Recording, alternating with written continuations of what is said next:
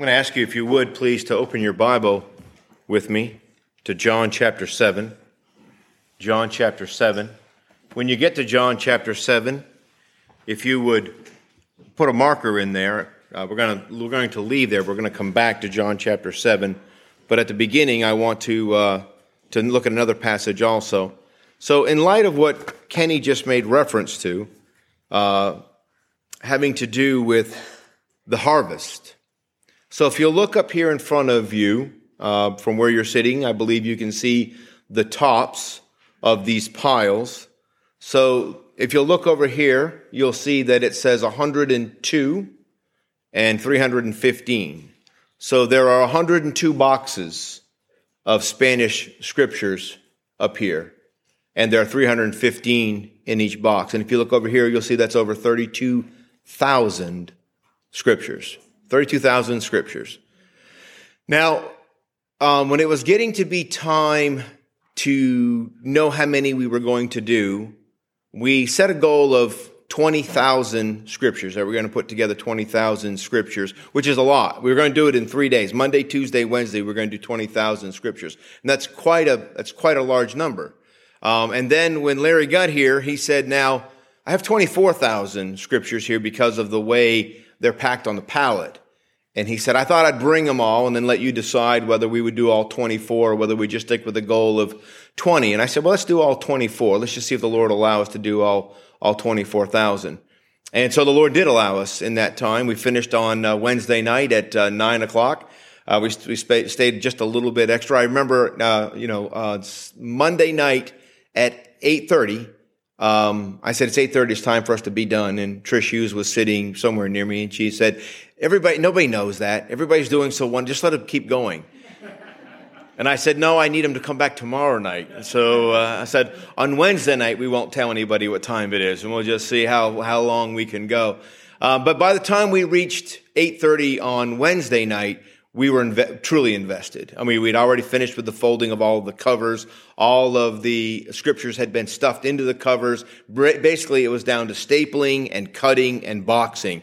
And that was going just wonderfully, wonderfully well. And I knew that it was in our hearts to finish. We started counting the boxes so that we would know when we were going to be getting done. And so we were able to do that. What that would equate is 78. So we did 78 boxes. And you said, but there are 102. And yes, the other ones were done by Dr. Lucy.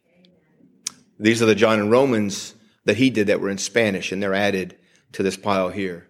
And so on the 7th, the weekend of the 7th of November, Larry and his wife probably will come back, and Alicia, they'll come back, their family will come back, and they'll be with us, and he'll collect these, and he'll take them, and they'll be distributed to Mexico. That I understand is the target for where these are going to be going. And so we praise God for that. So for the next couple of weeks, these will be sitting up here in front of the church until he comes back to pick them up and to take them. He asked me, he said, would you be willing for me to leave these here? He said, I have more scriptures already in the trailer. If I add this weight to it, he said, I'm not confident that the trailer will go well over the mountain. And I said, yeah, we will if you'll leave your cutter here with us. And he said, what do you need it for? You don't have anything to cut right now. I said, no, I meant permanently. We'll trade you these scriptures for 2 weeks for your cutter permanently. He was not willing to do that, so we just graciously kept the scriptures anyway. He did let us keep one of the boxes that they use to store the scriptures after they've been stapled, and one of the little folding tables that they use, the wooden tables, so that we can build, Josiah, so that we can build some of those and have them here in our church family as we go forward. So Josiah had already taken the measurements off of all of them, but I thought I'll keep the actual one. If you need to break them down, you can break those down, and if you need to, and we'll build and have those for us.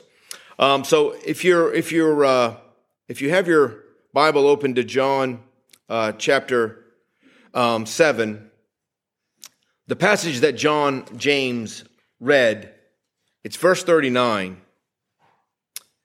It says, but this spake he of the Spirit, which they that believe on him should receive, for the Holy Ghost was not yet given, because that Jesus was not yet glorified.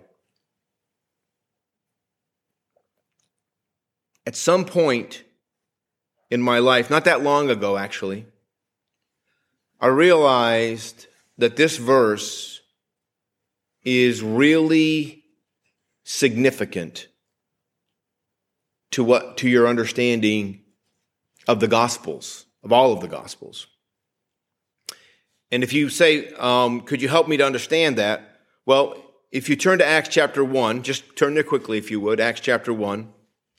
We won't be here long. Just turn to Acts chapter 1. I just want to read a passage, and then we'll go and we'll look at another passage, and then we'll come back and we will look into John.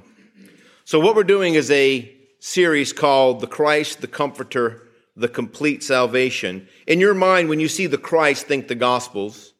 The Comforter, think the book of Acts.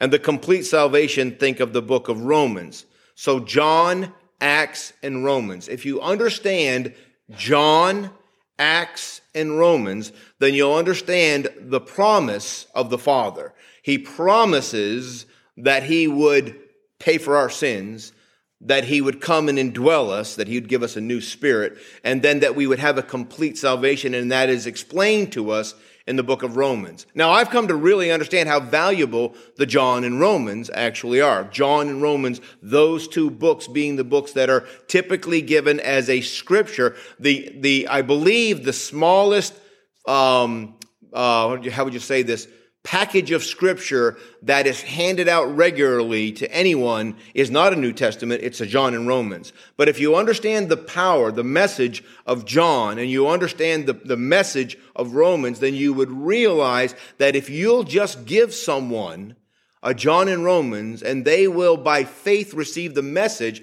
they will understand the truth that Christ has come to forgive their sins and send forth the Holy Ghost to change them from the inside out. And this is clearly explained to them in the book of Romans. The book of Romans, while it's often used for evangelism, is not a book of evangelism. I'm not saying you can't use it for evangelism, but it's not a book of evangelism. It is for the young child of God to know what God has already done in their heart and life. Because when you're saved, you do not know what happened. Right? Your sins are forgiven, you have peace with God, and you know very little other than that. You don't have a great deal of understanding, and God says, let me explain to you what's going on. Starting in Romans chapter 1, verse 1, all the way to the end of Romans, God said, this is the complete salvation that you now have. And we'll spend some time when we get to the book of Romans. So this study is simply going through John, Acts, and Romans kind of quickly, not in an expository way. So as we're going through chapter 7 of John today, you're going to say, you skip this and you skip this. And I'd say, yeah, that's a different study. What I want to focus on today, what I want to focus on every week in this study, is the truth that Christ came to, 1, pay for your sin, 2, to send forth the Holy Ghost, 3, to ever live to make intercession for you.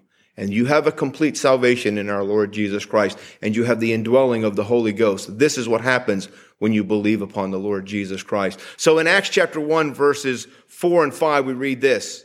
The Lord Jesus, before he ascends, being assembled together with them, commanded them that they should not depart from Jerusalem, but wait, and I want you to underline this, but wait for the promise of the Father. Wait for the promise of the Father. If you and I are going to be the servants of God that we are intended to be, we need the promise of the Father in our lives. The early church could not act or work, and by the way, it's called the Acts of the Apostles. They could not act as they were supposed to until they were indwelt with the Holy Ghost. Don't go anywhere yet. You need the indwelling of the Holy Spirit. Once you receive the promise of the Father, Acts chapter 1, verse 8, by the way, is going to talk about, but you shall receive power. That's where we realize that it's the Holy Ghost that's going to give us this power. But I want you to notice it says, the promise of the Father, which saith he, ye have heard of me. Now, I know I've said this a number of times, but I really want you to lay hold of this because there's not a great deal. I'm not saying there's no teaching on this, but there's not enough teaching on this. The promise of the Father is not found in the New Testament out of the mouth of the Father. It says, which ye have heard of me. The New Testament, Jesus is the one that's telling us about the promise of the Father. And so your question has to be, then where is this given? Where is the promise of the Father given? And the answer is all throughout the Old Testament. This is so important. What's wrong with Israel? Why is she failing? Why does she continue to fail? And the answer is because she's living in her own strength. And Jesus makes it very clear through the Word of God in the Old Testament. Jesus reveals to us in the New Testament, Israel's problem, Israel's failure is they are trying to do what they cannot do, and they're trying to do it themselves. It is simply Cain worship. We will do for God what needs to be done, and yet they're not capable. But God promises all throughout the prophetic books, I will come, I will change everything. Let me change everything. So we're going to see that. That's what I'd like you to do now. If you turn to me, I want to just look at a brief passage, Jeremiah 31:31. Very easy to remember, Jeremiah 31:31. Write that in your notes, Jeremiah 31:31.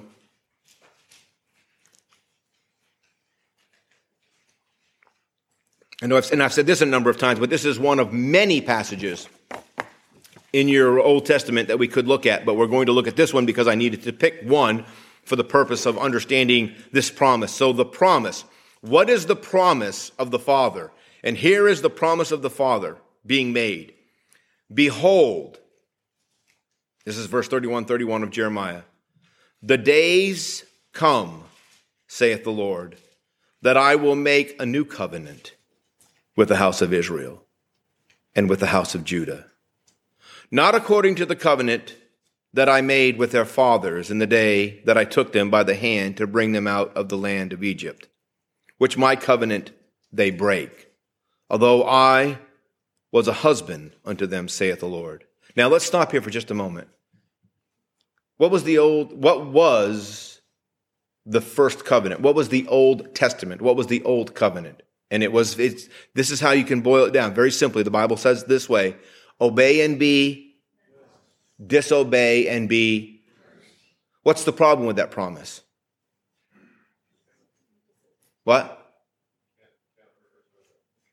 If you're going to obey, you have to obey. How good are you at that? Would you rest your eternity on your obedience? Well, you'd be a fool. Abraham did not rest his eternity on his obedience, by the way. Abraham believed God, and it was accounted unto him for righteousness. So even when there was an old covenant, the old covenant was meant to cause people to realize this. I can't keep this. I cannot do this. I am not capable of having favor with God through obey and be blessed, disobey and be cursed. And I will simply believe God for what he says he can do, and that's all I will do. And that's how Abraham is saved. That's how David is saved. That's how Isaiah is saved. That's how everybody that's saved in the Old Testament is saved, is by the same way we are. They trusted in the Christ that was going to come. We trust in the Christ that has already come. It's the same salvation. But the covenant now is better than their covenant, because the covenant is this: I will come and make a new covenant.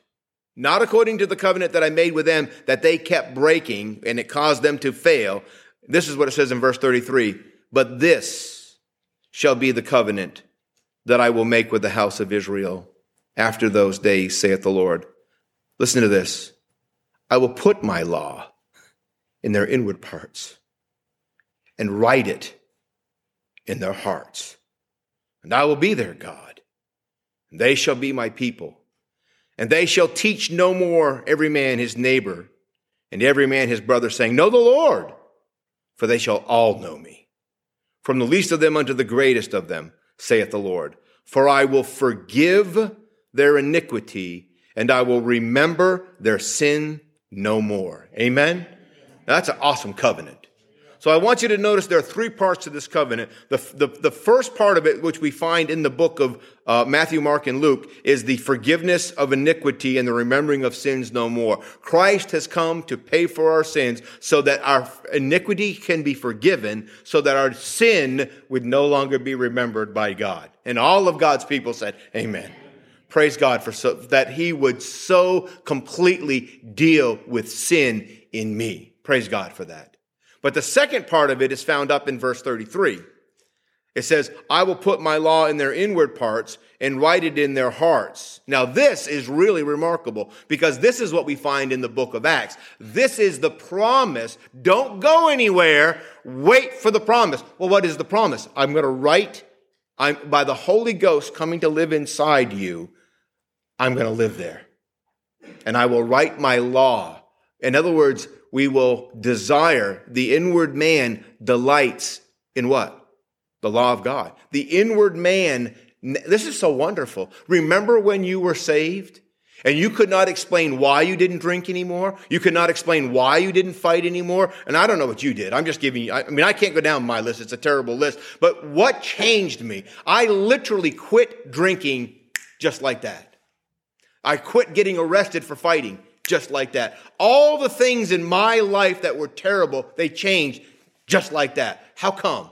I didn't even understand what happened. I didn't understand what happened, but all I knew is this: something's different inside now.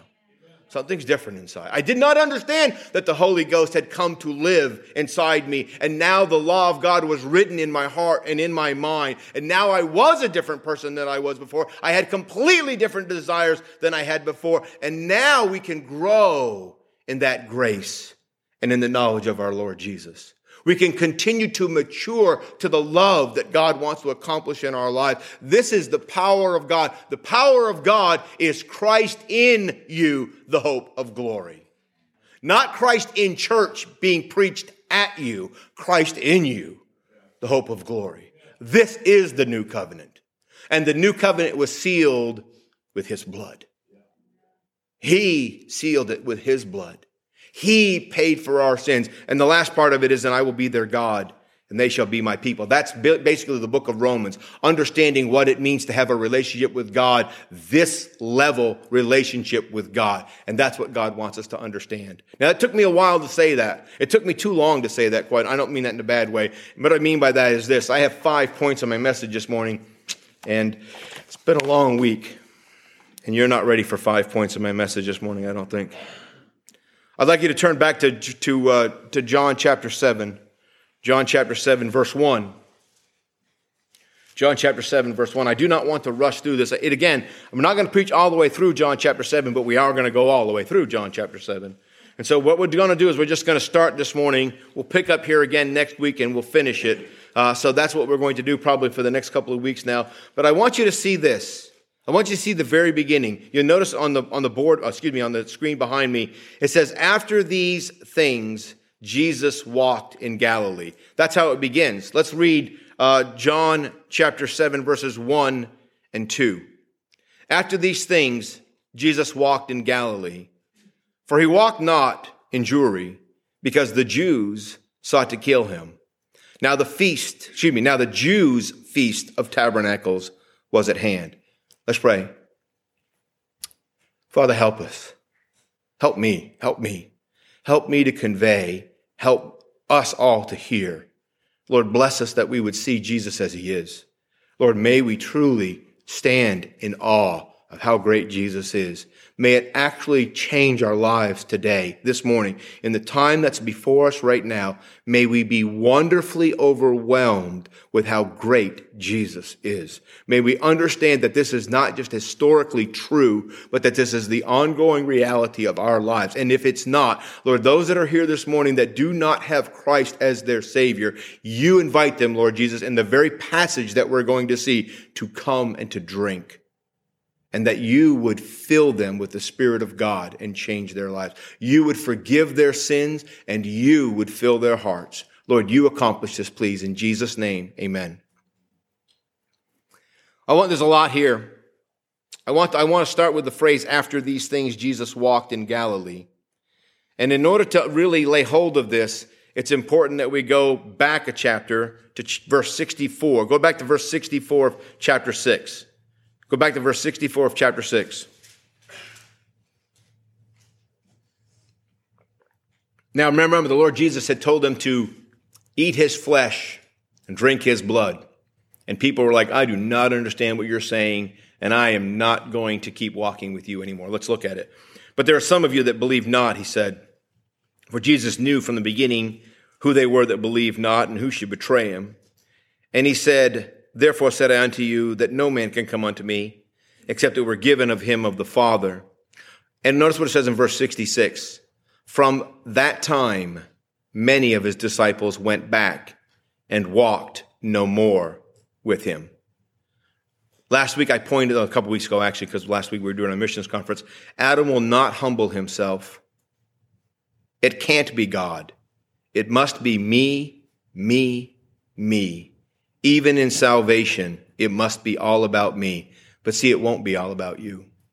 Unless you'll humble yourself and receive Christ as he is, you'll not ever receive the Lord Jesus Christ. I want you to notice in verse 66, it says, and from that time, many of his disciples went back and walked no more with him. Now, what's important for you to understand is he's in Galilee when this happens.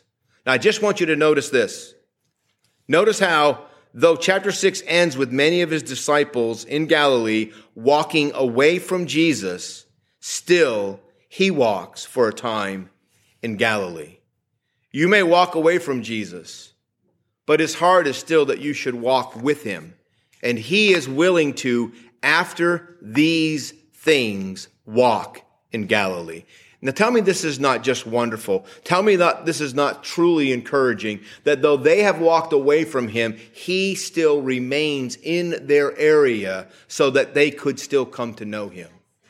Now I also want to draw to your attention, it says in this passage that Jesus walks in Galilee, and in Jerusalem, in the Jerusalem area, the Jews sought to kill him. Now, I want you to think about this. So, the group of people that's not wanting to kill him wants nothing to do with him. The one that came to die for them. One group wants to kill him, and the other group, most of them don't want to walk with him. Tell me that's not just like the world we live in right now. Is it not? It's okay to do anything in America but talk about the Bible. Anything. Anything's acceptable in the United States of America. Anything. Anything. Literally anything. Except for talk about the Bible. If you talk about the Bible, you hate everybody. Even though the Bible preaches love. Even though the Bible preaches forgiveness of sin. By the way, there are people that say that the Bible is just a fairy tale. Well, if that's true, why is it outlawed in 52 countries? Right? Right? Grimm's fairy tales are not outlawed in 52 countries. No other fairy tale book is outlawed in any country. But the Bible's outlawed. Because men love darkness rather than light. If you're going to walk with the Lord Jesus, you need to know this. In John chapter 15, verse 19, it says, Jesus speaking to his disciples, says, if you were of the world would love his own. But because you're not of the world, but I have chosen you out of the world, therefore the world hateth you. The word world appears in this 5 times. 5 times. Listen to me. Look, this is really important. If you're going to walk with Jesus, young people, look at me. If you're going to walk with Jesus, you're not going to be able to walk in this world. You're not going to. If you're trying to figure out how to walk with Jesus and be friends with the world, you're not going to be able to do it. You're not going to be able to do it. Now, here's what you'll do. You'll compromise your walk with Jesus to be accepted by a world that hates Jesus. Why would you do that? Why would you do that? Let me say this. Listen, I just want you to, if you were on vacation and you were around people on vacation that you realized were petty, selfish, mean-spirited jerks, but in order to fit in with them, you had to be like them, you would say to yourself, I don't need these people. I'm going home next week. I surely do not need to be like these people when it's not what God wants me to be like, because I'm only here for a short time. Now listen to me. You're only here for a short time. This world is not our home. Now listen, if you're pretending to be a Christian and your heart is in the world, that's a completely different thing.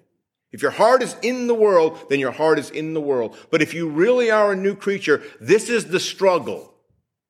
The world doesn't love Jesus, and it's not going to love you. It's not. If it loved Jesus, those who do, I love Jesus. And if I find you walking with Jesus, we're going to get along really well. Because you love Jesus and I love Jesus. We don't have to have anything else in common. I often joke about Daryl Moore being a Yankee fan and me being a Red Sox fan, right? It doesn't matter what we don't have in common. You know what we do have in common? Jesus. And that's all that matters. Really, truly. It doesn't matter where I've been in the world, and I've been all over the world. Everywhere I've ever been in the world, when I run into Christians, you know what I have? Immediate fellowship. And it's a spiritual fellowship. And you recognize it. Their ethnicity means nothing. Their education means nothing. Their food means nothing. None of that matters. We love Jesus. And we have just a wonderful time because we love Jesus. And it is glorious. But you know what I found? And I know you've all the other day I went to an event. It was in Norfolk. It was down at Waterside. It was intended to be a fun time for our grandchildren. And yet I find myself, and I'm not saying we shouldn't have gone there. What I find is this: I'm just not at home in this world anymore. I'm just not. The whole thing grieves me. Not the kids having a good time, but what they're trying to give the kids to have a good time. Do you understand? So much ungodliness, so much worldliness packaged as what the children need. And it's not. In John chapter 16, verse 33, Jesus says this: "These things have I spoken unto you, that in me you might have peace. In the world you shall have tribulation, but be of good cheer. I have overcome the world." This only matters if you don't want to live in the world anymore. If you do want to live in the world, you're slowly going to stop coming to Tidewater. You just are. Because you won't be comfortable here. Because you'll want to be able to go to church and yet have your worldly life, and you cannot do that. And it's not that I don't want you to do that. Jesus doesn't want you to do that.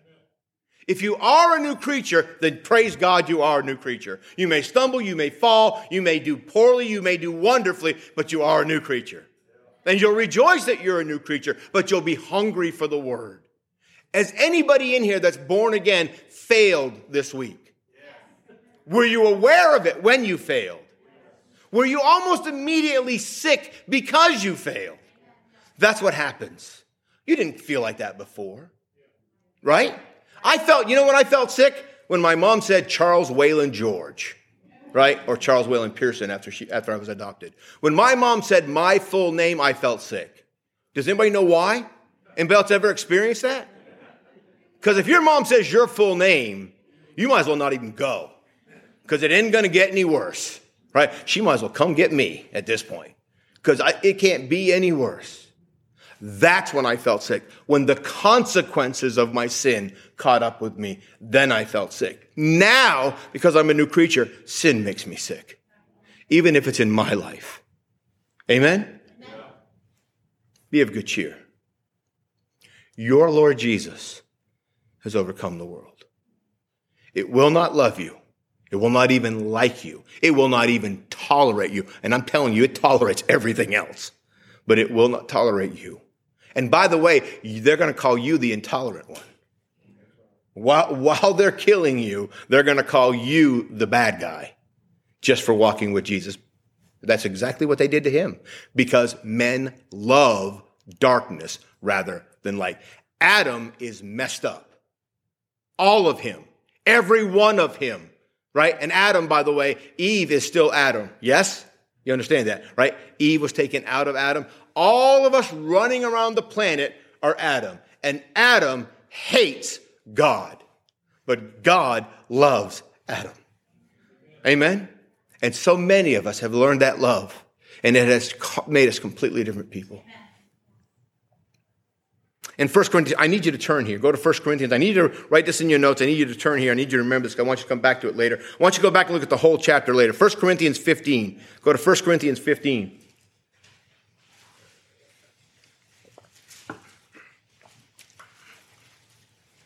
First Corinthians 15.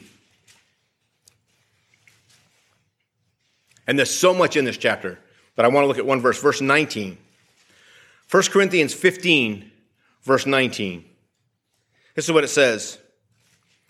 If in this life only we have hope in Christ, we are of all men What? Most miserable. Isn't that a fascinating truth?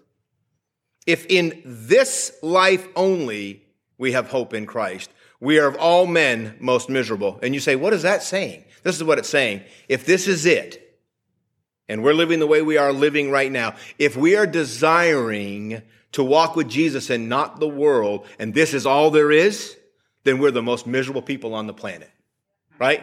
Because we're saying no to ourselves. We're saying no to our flesh. We are selflessly attempting by the power of God within us to love everybody around us and do good for us. Even when they kill us, we'll still be doing good for them. And if this is it, then we're the most miserable people on the planet. But guess what? This isn't it. This isn't it. Just like that vacation, I know I say this a lot, but I can't tell you how important this is. Everybody in here that's ever been deployed understands this. When you're on deployment, you do not expect your home life.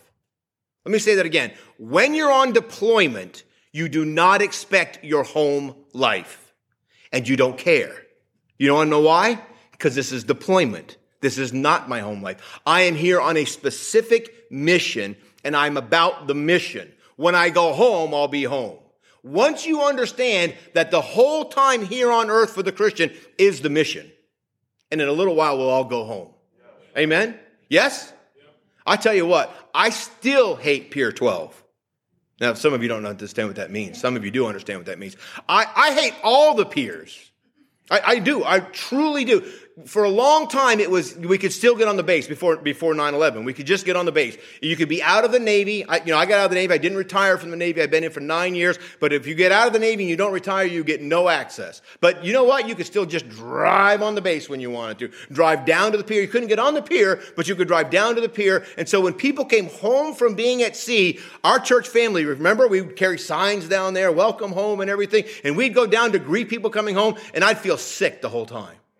You want to know why? Because I hate the piers. You want to know why I hate the piers? Because they took me away. You say, but didn't they also bring you back? Yeah, thank God.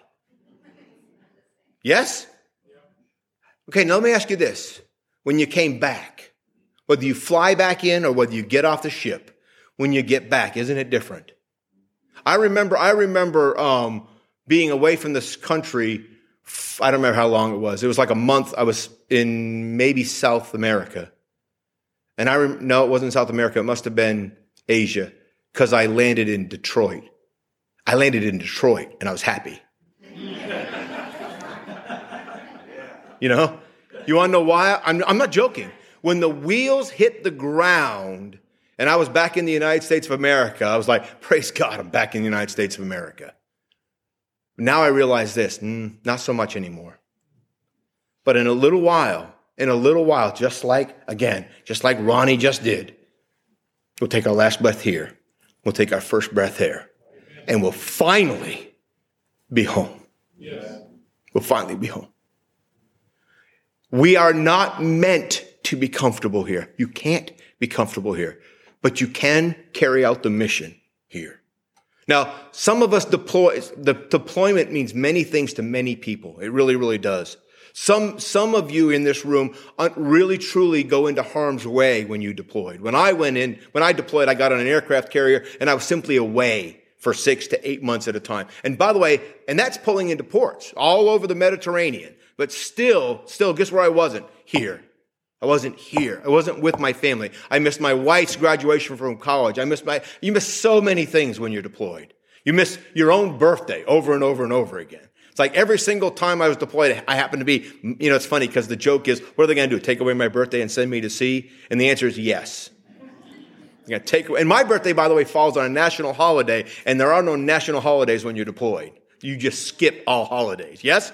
It makes perfect sense. Doesn't it make perfect sense? You can't be like, excuse us, we have a timeout over here, right? Because it's a national holiday for America. Today's Columbus Day. I know you guys don't understand what that means, but we got the day off. You do what you want. Just don't come over here. You just can't do that. So my birthday falls on a holiday. And so they take away your birthday and they send you to sea. None of that matters when you got home. I'm home. We're going home. But not today. Probably not. It'd be okay if it is today. I will say this. You need to understand this. As much as we look forward to it being today, if it's today, there are a lot of people that aren't going home. That should burden you. That goes back to what Thomas was saying. These 32,000 scriptures have a purpose. And if Jesus comes to get us, they're not going to fulfill that purpose. And that's okay, because he understands when Jesus comes, it's because nobody else is going to say yes. But guess what? Guess what that tells us you woke up today? Guess why? Because somewhere someone's going to say yes to Jesus. And their eternity is going to be changed. Now, don't you want to be about that? Yes or no? Do you really, honestly, do you really want to be about that? Then don't love the world, young people. Listen, I'm telling you, the strength of our church is also the weakness of our church. Because the strength of our church are those of you that are young enough to actually have strength. But you're so busy living your life that you're not really any help to the local church. And you should be. And you know those of us that are really helpful to the local church? We're half broke down or 3/4 broke down. Amen? Yeah, we know it. And if we could go back to ourselves when we were younger, we'd say, stop screwing around and do what Jesus wants you to do. Yes? So you know what we're going to say to you young people? Stop messing around and do what Jesus wants you to do now.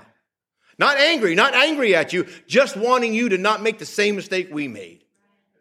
Because you can say yes to Jesus. Your life can be full of what God wants for you. You do not have to waste your life trying to fit into this world, which hates Jesus anyway. And the only hope they have is your Jesus. That's the only hope they have. The only hope anybody has is your Jesus. The Jesus of the Bible. That's the only hope after these things, Jesus walked in Galilee. They hated him. They walked away from him, and he still walked with them. Father, thank you for loving us. Thank you for giving us this time together this morning. Thank you for your word. Lord, I pray that you just continue to bless us, each and every one of us. Lord, please forgive us for our laziness. Please forgive us for our half-heartedness. Lord, please overcome in us these things. Please bless these young people with an earnestness, causing them to recognize, may they just see, Lord Jesus, just how remarkable you are, that you would walk with people who walked away from you. How marvelous that is. That you would love people who wanted to kill you. How marvelous you are. You, Lord Jesus, are worthy. And you have told us you have overcome the world. We can walk with you in peace and in joy, even when people around us do not love you nor us, even when they don't want to hear what we have to say. Their only hope is you and your word. That's their only hope. Help us to help them by being faithful, recognizing that in just a little while when we're all with you, all we're going to care about is that we said yes to you and we're helpful to the people we're around. We thank you, Father, for this, and we praise you in Jesus' name. Amen. Stand with me if you would. So we'll come back next week to the same place and we'll pick up there. I hope this was an encouragement to you. I really do. I really am I know that I kind of come across as a ranting lunatic sometimes, or maybe all the time, I don't know. But I young people, I'm telling you, God help you. And God help Matt and those, and Chris Cromwell is about to start working with the young people. Pray for them that they would not distract the children, but help them. Parents, it isn't our youth ministry's responsibility for these children to serve Jesus. It's your responsibility. So when you don't come to things because it's inconvenient, don't believe they miss that. They do not miss that. They notice it. When you say this is not that big a deal, but a sporting event is that big a deal, they notice that. They notice what your priorities are. They do notice what your priorities are. You're going to have to choose for your own children whether you're going to walk with Jesus or whether you're going to try to fit into this world. You're going to have to make these choices. The world does not make this easy. It does not. It's very cleverly crafted to take you away from the things of God. It is the whole purpose of the devil is simply to slowly, one day at a time, take you away from the things of God. And you're going to have to say, no. No to the world, no to the flesh, and no to the devil. No, I'm going to walk with Jesus. By the way, notice that your flesh is not your ally, right? Your enemies are the world, the flesh, and the devil. And your greatest enemy is not the world, and it's not the devil. It's not. I wish that were true. Your greatest enemy you look at every day in the mirror. Every day in the mirror, you look at your greatest enemy, and it's you. Your flesh, listen to me, your flesh still lusts against the Spirit. Every day, your flesh wants its fussy, whiny, pouty, selfish way. Every day. And if you'll not deny yourself and take up your cross, you cannot follow him. And if you will not follow him, you cannot help this world. You're just drifting through it. And God wants us to not just help them. The gates of hell shall not prevail against a church that walks with Jesus. The gates are their defense mechanism, not our defense mechanism. We are not meant to be cowered down like scared little children. We're supposed to trust Christ and go forth and tell them, not arrogantly, not like we're superior or better than they are, but we can humbly, joyfully tell them about how great our Lord Jesus is.